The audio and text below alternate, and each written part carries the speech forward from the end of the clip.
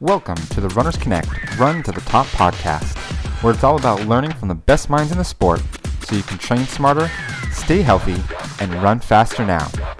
And now your host, Tina Muir. Hello, this is Tina Muir, and I would like to welcome you to another episode of the Runners Connect Run to the Top podcast. Before we reintroduce the podcast, founder Jeff Gaudette and I created a survey for our subscribers to give their feedback on how we could improve the podcast, and also what you would like to see in the future of the podcast. I have listened to your responses and tried to reach out to as many of the guests as possible. Of course, a few patterns emerged within the survey, and we found some guests were requested over and over again. However, the guest that was by far the most popular was my guest today. This confused me a little at first, and he'd actually already been on the podcast twice. It was only once I listened to his 2 episodes that I could see why. He was absolutely fascinating, and such a pioneer within our running world. I loved his approach, and he is the kind of person that you could go to a lecture listening to and actually enjoy listening to what they have to say. I then knew I had to bring him back on the show. Not only did you want him, but now I had all these questions that I wanted to ask. I was sure you would be curious about them too. My guest today is Matt Fitzgerald. Matt is the author of over 20 books, including Racing Weight, Brain Training for Runners, Diet Cults, and most recently his 80-20 running book. You'll also hear about what he has planned for the end of the year. He is also a writer for a number of publications, including Men's Fitness, Men's Health, Outside, Shape, Stuff, and Women's Health. Matt is certified by the International Society of Sports Nutrition. He has served as a consultant to numerous sports nutrition companies and serves as a training intelligence specialist for Pair Sports. Matt is an endurance sports coach, and he is now the Cherry Marketing Institute ambassador. Some of the topics Matt and I are going to discuss today include why there is no one right way to eat, especially when it comes to choosing a particular diet, the importance of having a healthy relationship with food, the psychology behind why we tend to put ourselves in the moderate intensity level within our running, even when we know we need to run easy. 3 ways you can measure to see if you are running at the right threshold to allow for recovery. And the importance of developing power as a runner and how you can use it to become faster at every distance. So that's enough from me. Let's meet Matt. Welcome to the Run to the Top podcast, Matt. Great to be with you. It's great to have you. This is my first time of talking to you, but I know that you have been on our show twice before, so I guess that's where we will begin. So we talked to you last year, I think it was either May or June, but what have you been up to since then? Busy as usual. Writing is always priority number one with me. It's my number one passion, probably the only thing I'm good at, and I never run out of ideas. So I've had a book published, I guess, since the last time I talked to you called 80-20 Running, and then I'm putting the finishing touches on another one called How Bad Do You Want It? That'll be published at the end of the year. Okay, very interesting. Looking forward to that. And we will talk about 80-20 in just a few minutes. But I want to go over a few things from a previous interview that at the time I remember you were talking about. And I wish we would have had more, you would have dug into that topic a little deeper. So if it's okay with you, I just want to go back to that a little bit more. I'm sure our listeners will also be interested to hear. So you talked about, from your book, Diet Cults, about how we have an ability as humans to kind of thrive on any diet if we do it right, and we can be equally as healthy on any diet. So could you kind of expand on that a little bit, as I found that absolutely fascinating? Yeah, I guess, I would say not any diet. There are rules you cannot get away with breaking, but humans are nature's ultimate omnivore. So we've made ourselves adaptable just in an ages long process of expanding our diet. So we actually are dependent on a diverse diet. There's no single food that we can eat exclusively like koala bears can do with eucalyptus leaves. We need variety, but there's also a broad framework that we can operate within. there are all these diets that are based on some kind of magical macronutrient ratio. You have to hit 40-30-30 or 60-20-20 or whatever it is in order to be healthy. And that's simply not true. And this isn't my opinion. I mean, it's just there's loads of science demonstrating that you can, switch from a higher protein diet to a higher carb diet and back again. And, maybe after a little period of adjustment, really truly be equally healthy on both. And then it's not just macronutrients either. You can look at, food types. You can prioritize, animal-based foods. They probably all need to come from, whole natural sources. But, you can have more of a plant-based diet, more of a meat-based diet, and again, be more or less equally healthy on both. So you said that you've this isn't just you saying this. So there is research out there that kind of, demonstrates this? Yeah, I mean, I am not competent to form my own opinion about the rules of healthy eating for humans. I was an English major in college, so, all of us who aren't really doing the research ourselves, we're really in the same position. It's a matter of whom do you trust, Definitely. And, that there's an art to that. And I think that is what I trust myself in being able to judge whom to listen to, who I think are the researchers that I want to invest my faith in, because they're even at the PhD level, there are some differing opinions. I think there are some true clowns and outliers out there who I wouldn't trust as far as I could throw them. But, I think there is sort of a core mainstream of nutrition scientists who believe just that. And I quote a few in diet cults that human beings, that there is no one right way for humans to eat. So if that's the case, why do you have a theory on why we keep coming back to seem to cycle through these diets, or even just fads of within running? We seem to cycle through all these different like you said, high carb, low carb, high fat. Like why is it we're kind of all or nothing in our attitude towards eating? The main reason, in my view, and this is really what diet cults explores, is that humans define their identity, individual, cultural, and moral, in large measure based on what they do and don't eat, and whom they choose to eat like and whom they choose not to eat like.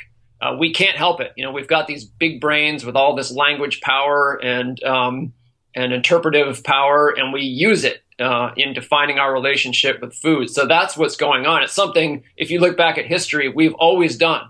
As long as there has been culture, there has been food culture, and a pattern of ussing and themming, based on, diets. Mm-hmm. It's just our kind eats this way, your kind eats another way, and we're better because of it.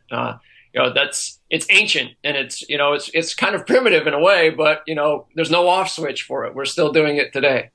Do you think we'll ever get to a point where we don't do that, and we kind of, or do you think, like you said, it's just human nature, and it's always we're always going to be looking for the next best thing?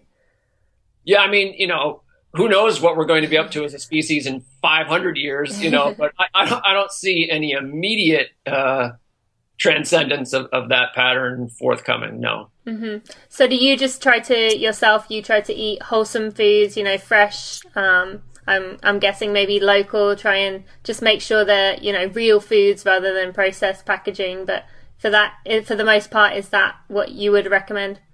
Yeah, my diet is, pretty normal looking, especially on the surface. And I really just have kind of high overall quality standards for what I eat. But, I have no forbidden food groups, mm-hmm. No demonized macronutrients or micronutrients.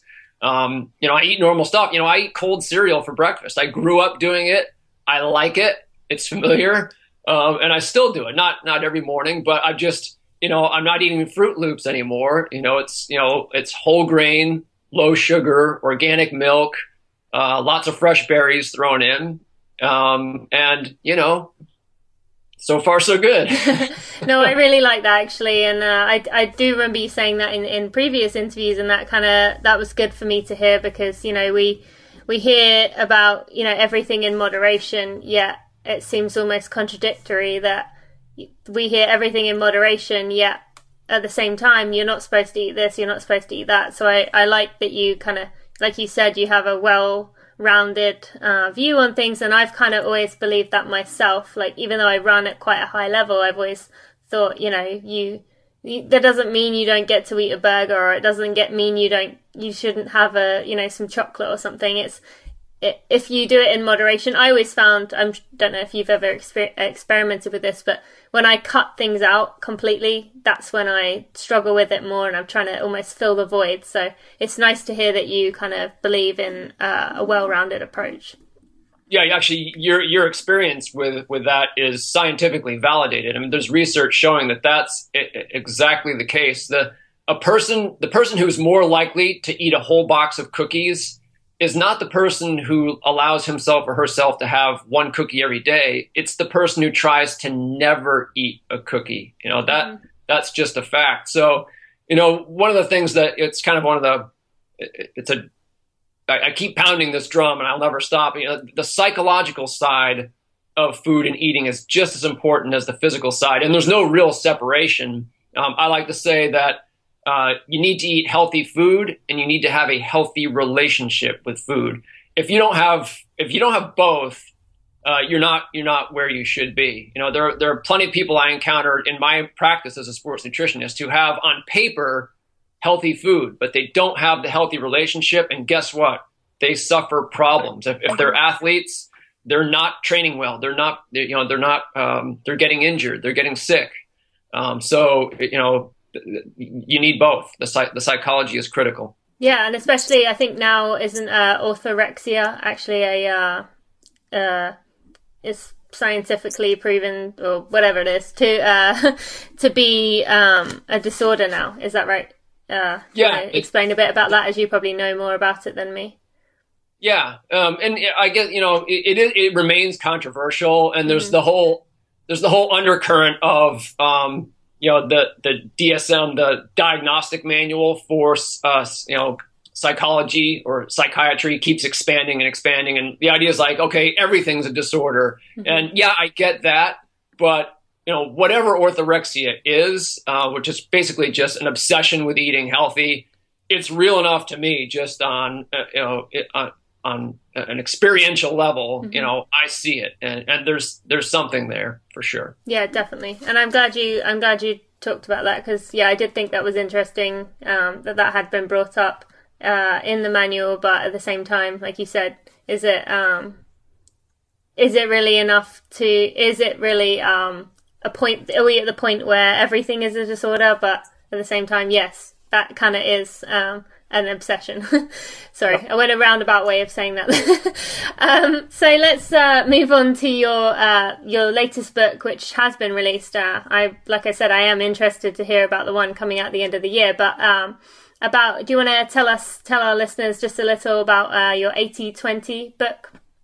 Yeah, so 80-20 running is really intended to address the single most common mistake that not just runners, but all endurance athletes make in their training, which is doing too much of their training at a physiologically moderate intensity, not enough at low intensity, and not enough at high intensity, but especially not enough at low intensity. The typical, recreational endurance athlete, and by that I really mean recreationally competitive endurance athlete, non-elite endurance athlete, is you think you're at a low intensity, and in fact you're at a moderate intensity. I call it intensity blindness, and it's extremely pervasive, and it holds runners and other athletes back a lot more than they would think.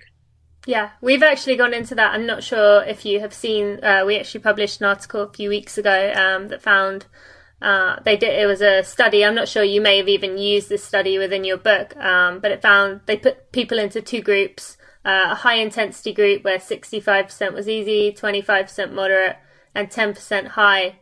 And they had a low intensity group where 80% was easy and 20% was split between moderate and high. And they found that the first group improved by 2 minutes and 37 seconds, and the second group improved by 2 minutes and 1 second. So, that's a pretty significant difference there.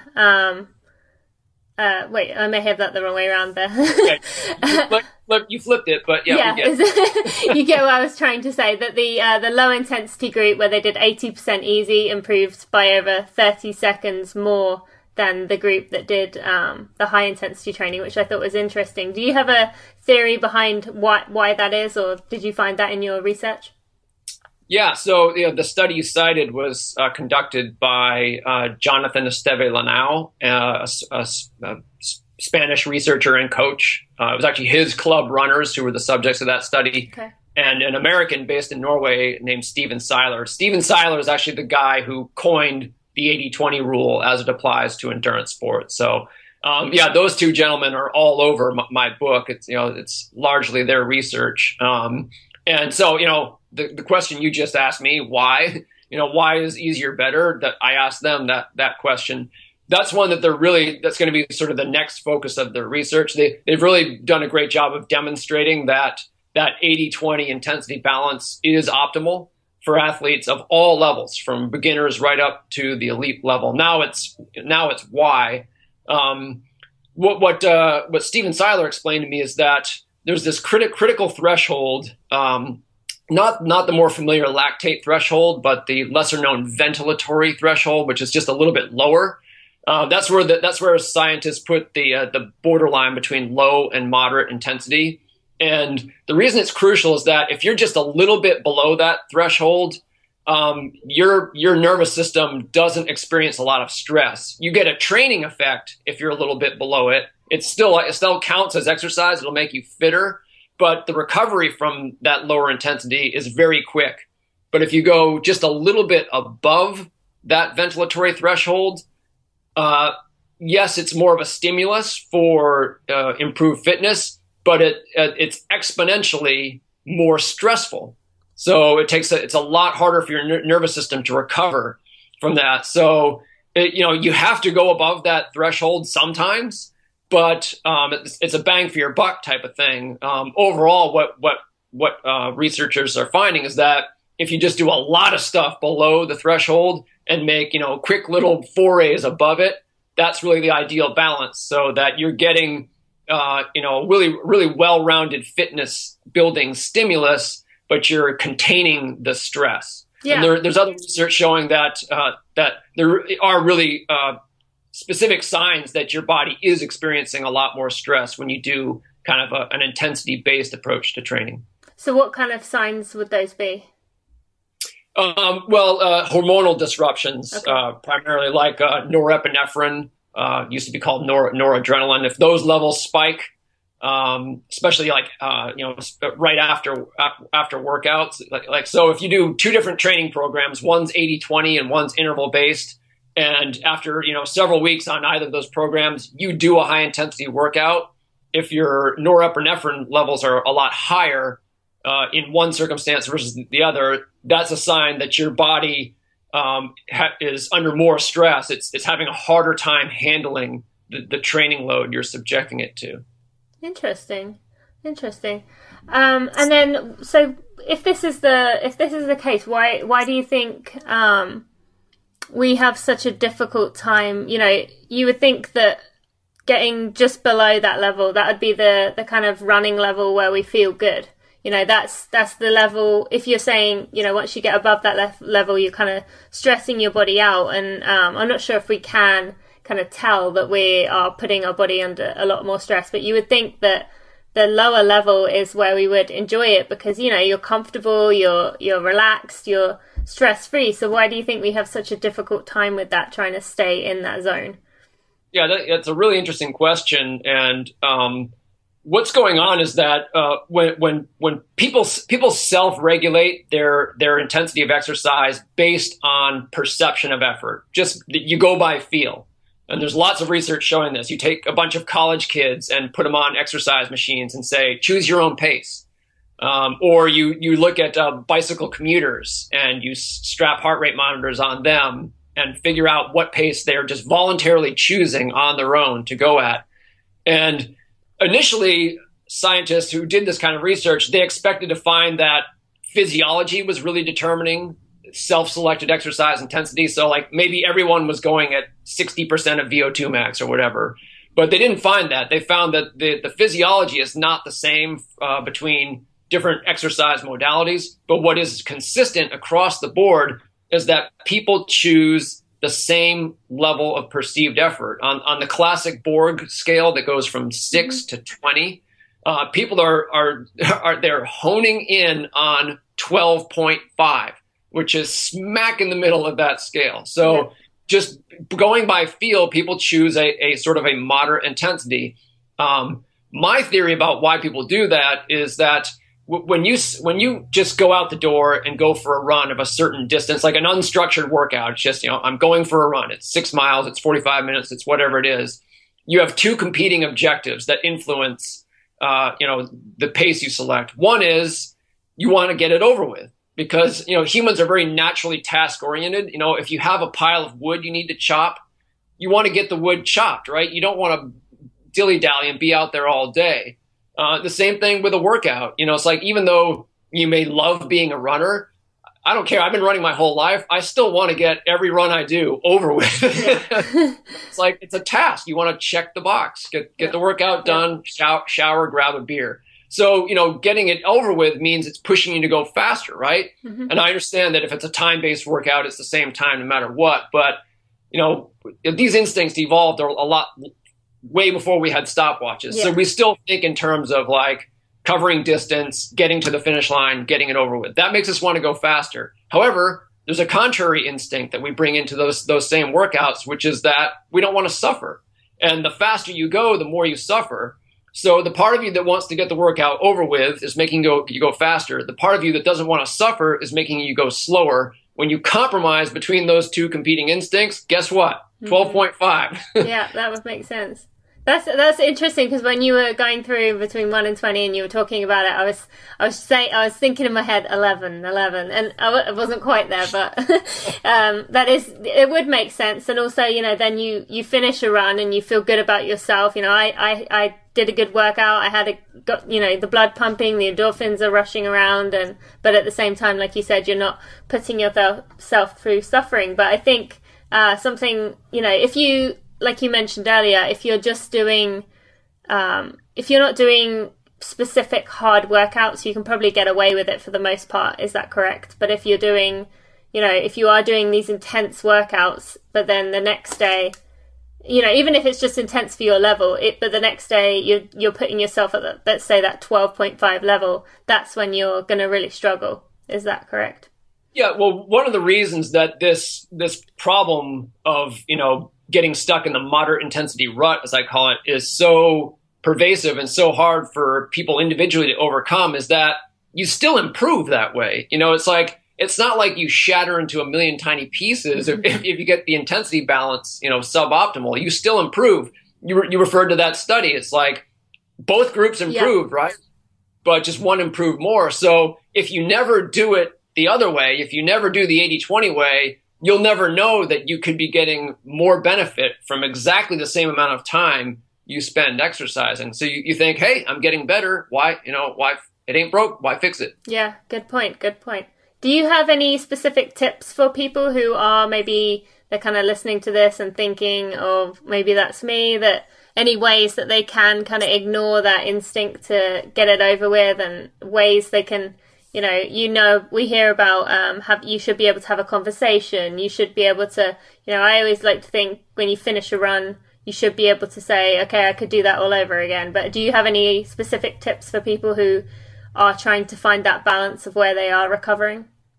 Yeah, I mean, step one is definitely to recalibrate your perception of effort and learn what the difference between a physiologically low intensity and a physiologically moderate intensity actually is. Because trust me, like almost everyone below the elite level does this. That you need that correction. So,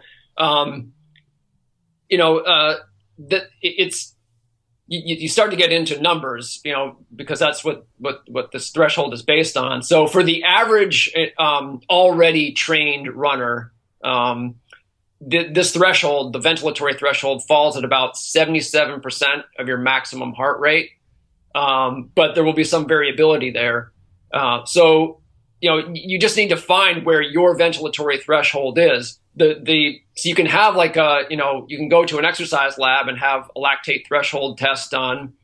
They can determine your ventilatory threshold in that same kind of test. And horseshoes and hand grenades are fine with this. It doesn't need to be absolutely precise. In fact, a lot of people don't realize if you had a lactate threshold done every day for a week, you'd get a different result every time.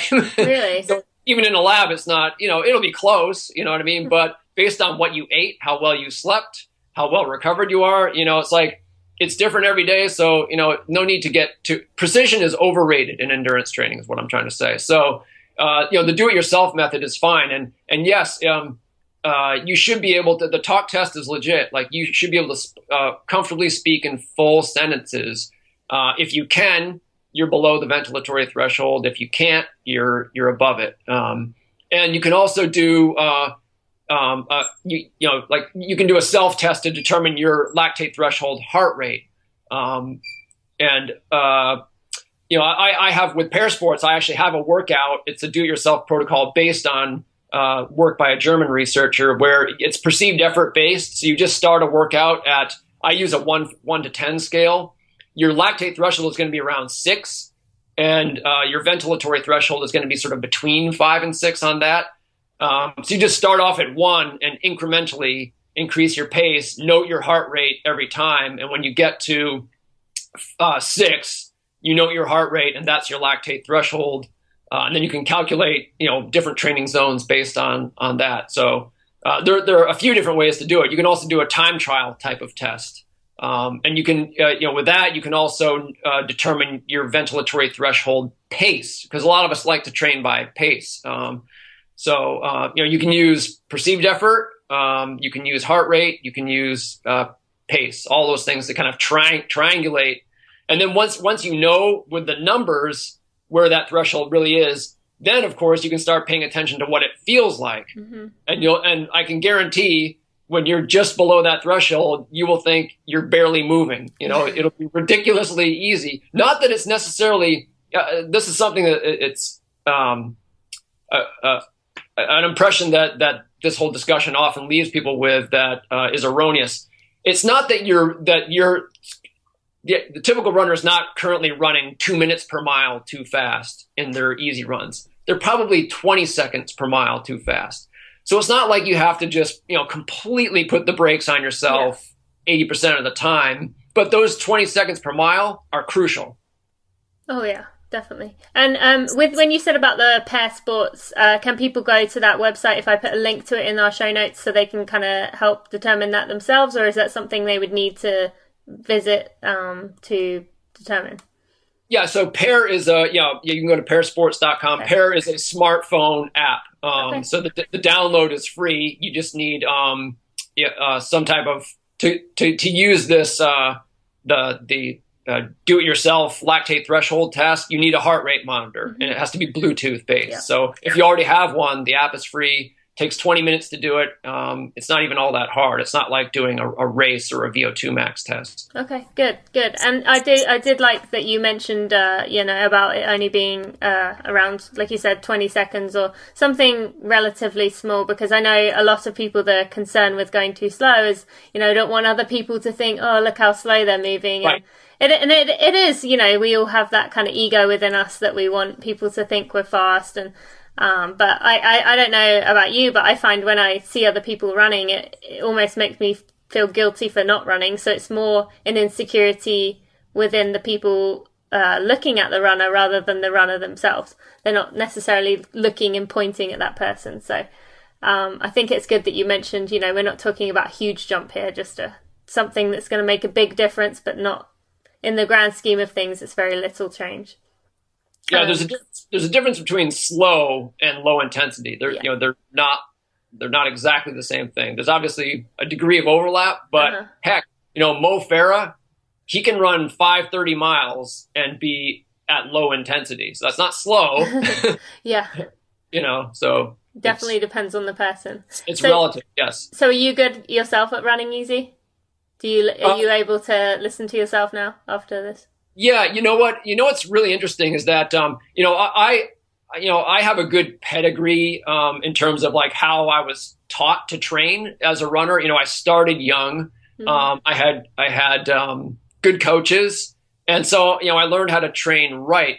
I'm also not a bad runner, and it actually is easier for more gifted runners to run at low intensity because you can actually run kind of fast and you're still at low intensity. So you get the exhilaration of getting to move right along. I'm over 40 now, so I'm slowing down, but it actually does help. To be like just a naturally faster runner, because then you can kind of have it both ways. Yeah. So for those reasons, I was never one of those people who was caught in the moderate intensity rut. However, when I started to get interested in this research, I did actually slow myself down. I just figured, what the heck. So I went from maybe at the upper, spending 80% of my time at the upper end of low intensity to just kind of easing back and not pushing against that threshold as much. And it really has made a difference. Also, in my case, I'm very injury prone. My body just does not like the repetitive impact of running. So one of the things I've had to do just, to customize my own approach to training is do a lot of cross training. And a lot of it, just for convenience, is actually walking. It's a little pathetic because I live in California with beautiful weather, but I own a treadmill and I spend a lot of time on it. I crank up the gradient to the max, 15%, put it at a decent speed. And, I spend about twice as much time doing that, even sometimes 3 times as much time doing that as I do running. And I read, and my heart rate is pathetically low on it. Mm-hmm. But you know what? When I go out and race, and again, I'm not as young as I used to be, but I can't imagine I would be getting better race results if I trained harder. So there's really a lot of room. I'm a living example that you can really take it easy. Don't get me wrong. I do some ball busting workouts too. I love running fast, and I take advantage of that 20% that I'm allowed. But my easy is really easy now. And it just really has made me more of a believer. Yeah, no, I think that's good that you bring that up. And especially with the cross-training aspect, we hear more and more the importance of it, but I think we're still kind of a little afraid of it. And I'm very guilty of that myself. But especially, I'm glad you said about walking. We have actually posted an article, which I will put on the show notes, which I guess I could mention now, which will be at runnersconnect.net/RC54. But this, we talk about not shunning the walk-run method for beginners, and how, walking can be a good part of cross-training, and especially, like you said, if you put it up at a, high gradient so that you are walking, you're getting your legs moving and getting some difficulty in there. But it's good that you brought that up. And I think also you mentioned before, didn't you, that you have an elliptigo. Do you still use that a good amount? Yep, I sure do. So, I really like variety. I used to do a lot of triathlons. So, I've gotten into cycling. So I still ride my bike. I'm friends with the guys who make the elliptigo. So that's how I got on board with that. In San Diego, where I used to live, everyone's got one. Well, not everyone, but a lot of people. So you don't feel quite as goofy. Where I live now, out in the country, I definitely stand out a bit, but I don't care. I just, I'm out there on it. It's great training. Yeah. So I like to mix it up because I can only run every other day. So I only run actually 3 to 4 times a week. But I work out twice a day, just doing all that other stuff. Okay, well, that's good for people to know that, you don't necessarily have to, run 90 miles a week, I get a lot of questions about doing 2-a-days, and, for running, that is. But, there's so many other ways you can get in your fitness and get stronger without actually having to run twice a day or, run 15 miles a day. So that's good to hear that, you can run fast, and you've seen it plenty of ways, and yet you found that's what works best for you, and there's nothing wrong with that. So that's good to know. So I want to kind of along those lines with different cross-training exercises. You talk about lifting weights and how you've kind of realized the importance of that recently. So could you go into that just a little for us? Yeah, well, I mean, I've lifted weights since I was a teenager, and in fact, throughout college, that's all I did. I burned out on running, stopped, and became like a real gym rat, meathead type of guy. So, I actually developed a fondness for pumping iron. So, and I think that's a real advantage because a lot of runners, I mean, let's face it, we're runners because we like running. Yeah. And lifting weights is about as different as you can get. So it helps if you actually like it. But at the same time, it's tough to fit it in. And even if you like it, you probably don't like it as much as running. So I've really just over time, and especially as a coach where I'm, initially I would say, well, this is the way you're supposed to do it, so do it. But I got so much pushback that for all these reasons, I've developed a kind of a minimalist approach to strength training. And, sometimes, you just don't want to put a lot of thought into, developing this complex periodized, like super rational, multi-phase, strength training program. It's like, more power to the people who can actually develop those plans and they know what they're talking about. But you can get so much more. It's so much better than nothing to do like a super simple, at this point, I do the same darn session every time I go to the gym. Every now and then I'll learn about a new exercise and throw it in, but I go 3 times a week and it takes 25 minutes to just like a circuit. And, it's so much better than nothing. You just get in there, you're efficient, you're very selective with the movements you choose. And it's good enough. And it's just, on the mental side, it doesn't take a lot of motivation. It doesn't take a lot of mental energy or planning. You just do it and reap the benefits. Yeah. And do you have some heavy lifting in that, like with big weights, or is it mostly body weight stuff? Until very recently I was doing, and I will go back to it. I do a little bit of phasing. Like I just ran a marathon, so I'm kind of in recovering and rebuilding mode now. And then, so I will probably phase in some squats and deadlifts and stuff.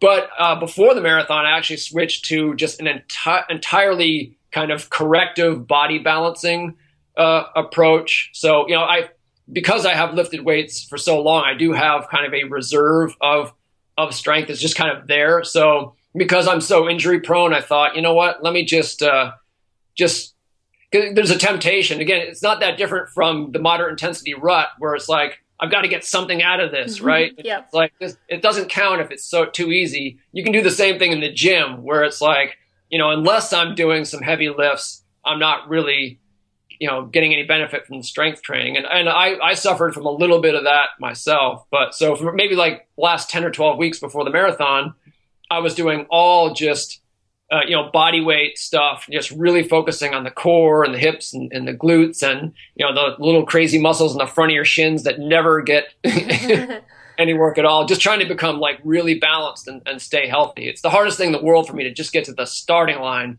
of a marathon. Yeah. Oh yeah. Well, they say that with most people, and I'm sure, well, like you said, if you are injury prone, even more so. But yeah, getting to the starting line healthy, especially when you are trying to, push your body to a point where maybe the limit or, close to it, it becomes very difficult. So that's good. And you did say in your book about strength being one of the components of speed. Can you explain that just a little so that people see, it's not necessarily these muscles are going to slow you down. They're actually probably going to help you. Yeah. So speed is really power. Mm-hmm. If you take, like the fastest 100-meter sprinter in the world, that person actually can't move his legs faster than anyone else. He's able to generate more power.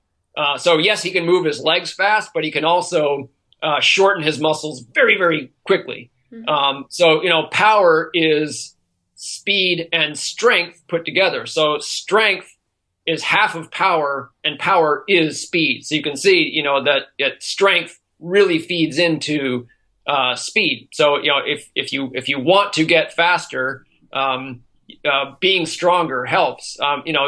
As a distance runner, you're not looking to add a whole bunch of muscle mass, but you can develop strength without developing mass. Though I would emphasize actually that as a distance runner, you're really not trying to get faster in the sense of increasing your top end speed, because really proper effective endurance training slows you down. It takes your top gear off, and there's no way around that because the physiology of maximum marathon fitness contradicts the physiology of maximum 100 meter. You have to choose one or the other. Yeah. Just like if you train for the 100 meter dash, you'll actually become a worse marathoner than you were before you started, right? And that's okay. You're specializing. So it's really all about preserving speed.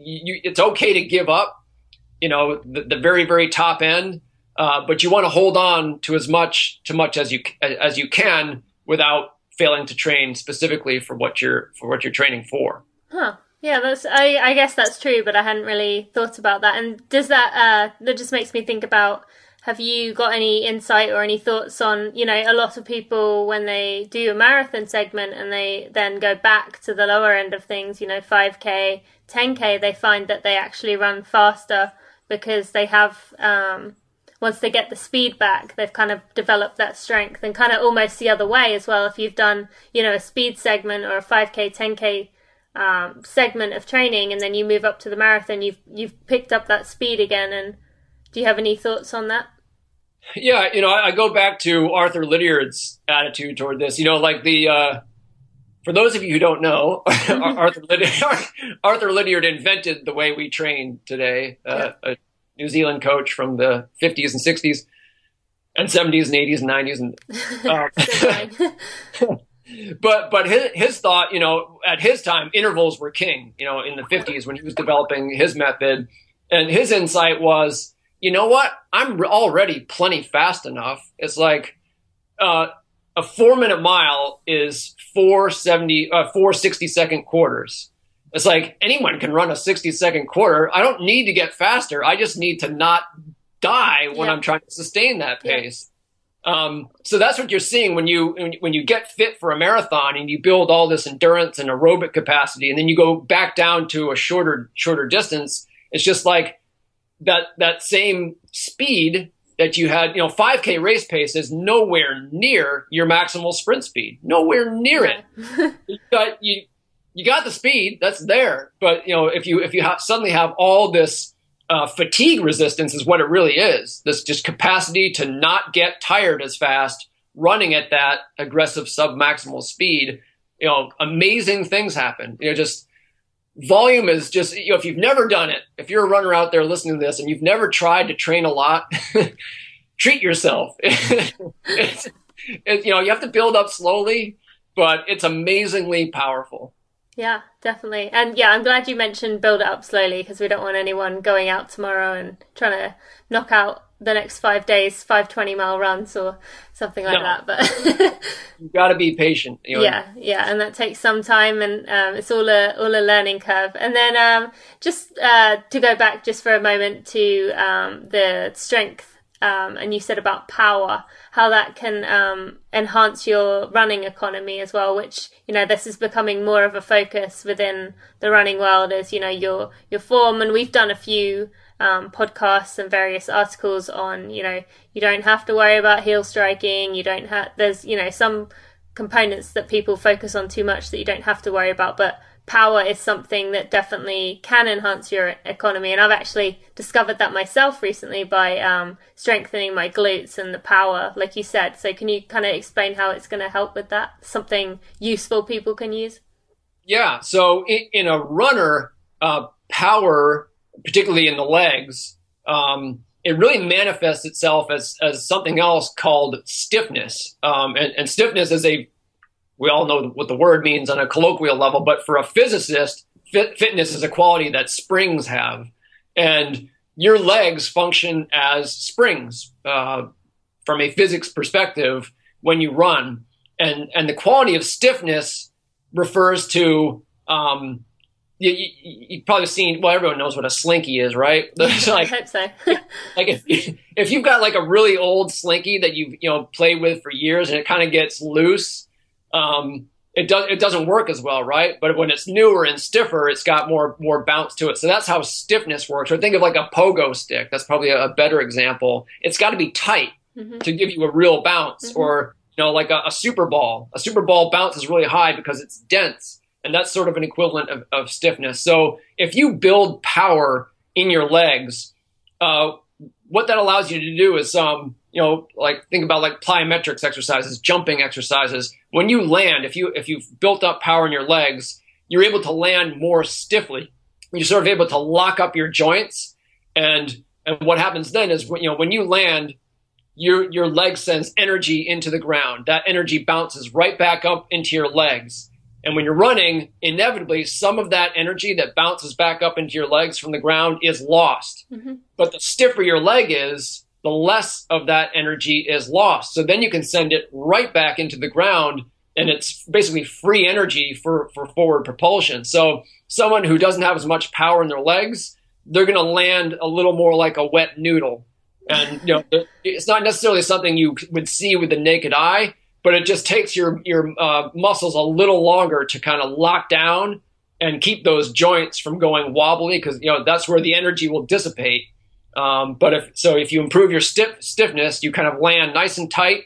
The energy bounces back into the ground, and you go off it like a pogo stick. So that's kind of how that all works. And how would someone develop that? Is that through the lifting, or is that through doing some strides or sprints, or how would they develop that power to improve that stiffness?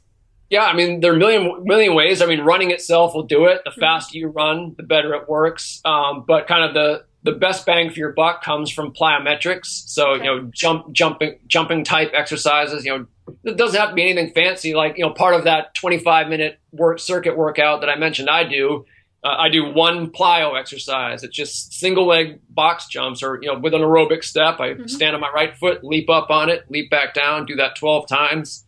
Do it again with the left leg. If I did a little bit more, could I get a little bit more out of it? Yes, but it's way better than nothing. Yeah, definitely. Okay, great. Well, that's good to know. And can you give us any insight into your book that is coming out at the end of the year? Are you allowed to tell us about that, or would you kind of rather keep it under wraps, or just give us a summary, I guess? Oh yeah, I mean, I don't mind at all. It's pre-promotion or whatever. So yes, and thank you for asking. It's called How Bad Do You Want It? The subtitle, this could change because publishers always, they will fiddle with it. But the subtitle is Mastering the Psychology of Mind Over Muscle. Okay. So it's really, it's a sports psychology book that's specific to endurance sports. There are a lot of sports psych books out there, but endurance sports are unique. It's just, the mental challenges of our sport are just nothing like those of tennis. Oh, yeah. You know what I mean? So and there's a lot going on, especially with the brain-based research and insights, where we're kind of learning how mind and body are connected through the brain. So it's got a fair amount of science in there, but it's narratively based. So in each chapter, I talk about a true story involving usually a household name type of endurance athlete, not just runners, but also triathletes, cyclists. Okay. There's even rowers in there. So it's some story where a great athlete faced a great challenge and overcame it, and sort of demonstrated some type of fundamental coping skill. Or ingredient of mental fitness. And then I sort of weave the science in to explain kind of how the whole thing works, and how you can, you as, a non-elite endurance athlete, can kind of do the same thing that household name athlete was able to accomplish. Okay. And can you share any of was there one in particular, or a few that you found especially interesting, or something someone can take away with today that they might be able to use in a, upcoming race? Yeah, so among the running stories in there, there's one about Jenny Simpson, the former Jenny Behringer. Some people listening might remember that in the 2009 NCAA cross country championship, Jenny Behringer was already the most accomplished female college runner ever. And when she went into the national cross country championship that year, she was a prohibitive favorite to destroy not just win, but just kill everyone. Yeah. She ended up collapsing halfway through the race, and eventually got up and finished like 136th or something. And that was her last race as a college runner. The greatest college runner ever, 136th. And that was a completely mental thing. There was, the whole post-mortem after that, people wondered what the heck is wrong with her. Nothing was wrong with her. So it was just incredibly dramatic. And, Jenny Simpson is not a mental weakling at all. No.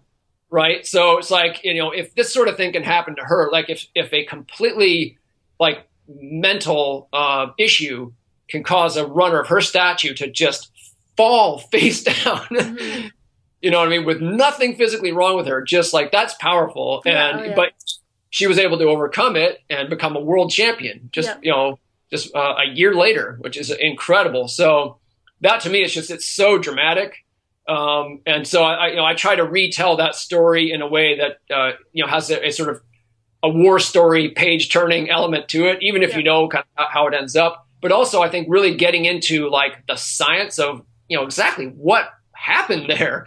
Why did it happen and how was she able to overcome it, and how can other runners, because the issue that really faced her, I won't get to any further into it, but the issue she faced is something we all face, it's a universal experience. And I think that's another thing. That's another reason I wrote the book, is that there's a tendency to think that great endurance athletes kick butt because they're super talented and they train super hard. And guess what? It's not all that. Like the mental side is just as important. The way I put it is this: imagine yourself on the starting line of the Boston Marathon and you're expected to win. You're expected to win. Think about what that would do to you. Well, guess what? The person who's actually standing on the starting line of the Boston Marathon and is expected to win feels exactly the way you would. Yeah. Oh, yeah. It takes tremendous mental fitness to succeed at that level. So I want to know how they do it.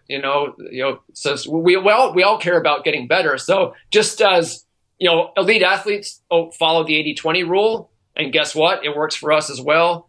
The mental things that work for the best athletes in the world will also work for us as well. So that's kind of that's the idea behind that book. Oh, that sounds wonderful. I'm kind of a bit mad now that we have to wait such a long time to read it, because that sounds fascinating. And I'm so glad you brought that up. And that's something I'm really passionate about. In my own personal blog, I write often about my failures, my meltdowns, my things that go wrong. And like you said, it can be easy to see things always going right, and especially in the social media world we live in, where people want to promote what's going well for them, but are often afraid to put what's going the failures or the things that do go wrong. So I think that will be a great read for people to see that everyone goes through these mental issues, and everyone has those moments where you doubt yourself, and it's how to overcome them, and learning it from other inspiring stories. So that sounds like a wonderful book, and I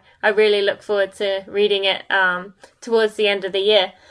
So that's all the questions I had for today, Matt, but I just have one more that I ask all my guests. I don't think you did this before, but if you could give me one word to describe what you would like to become, accomplish, or achieve in this year, in 2015, what would it be?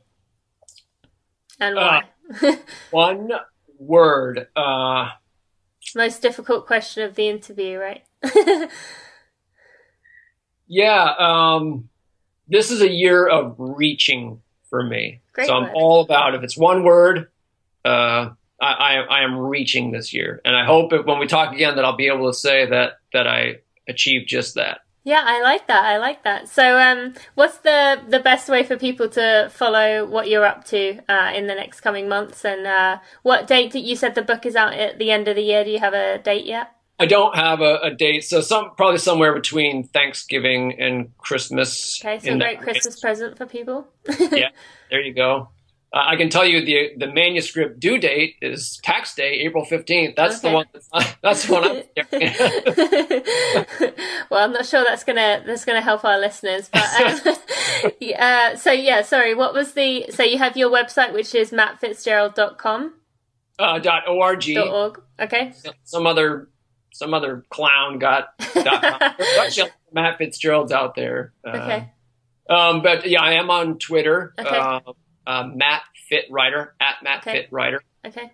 And you can find me on Facebook too. Okay, so yeah, there you go. There's your ways of keeping in touch with Matt, and everything we have talked about today will be at runnersconnect.net/RC54. So I encourage you to check that out, to look at the links. And I would like to thank you, Matt, for coming on the show. It has been wonderful to talk to you, and I've really learned a lot. And I know our listeners and readers love anything that you come up with. So I'm sure the next book will be just as big of a success as the other ones have been.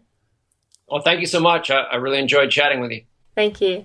And there it is. The only guest on the Runners Connect Run to the Top podcast that's been on 3 times, and I could have him on a 4th. We probably will, actually, thinking about it.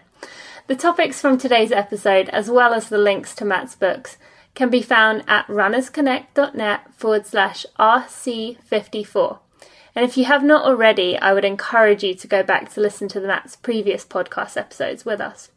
Again, those will be at the same link. If you enjoyed today's podcast, I would really appreciate if you could leave us a review on iTunes.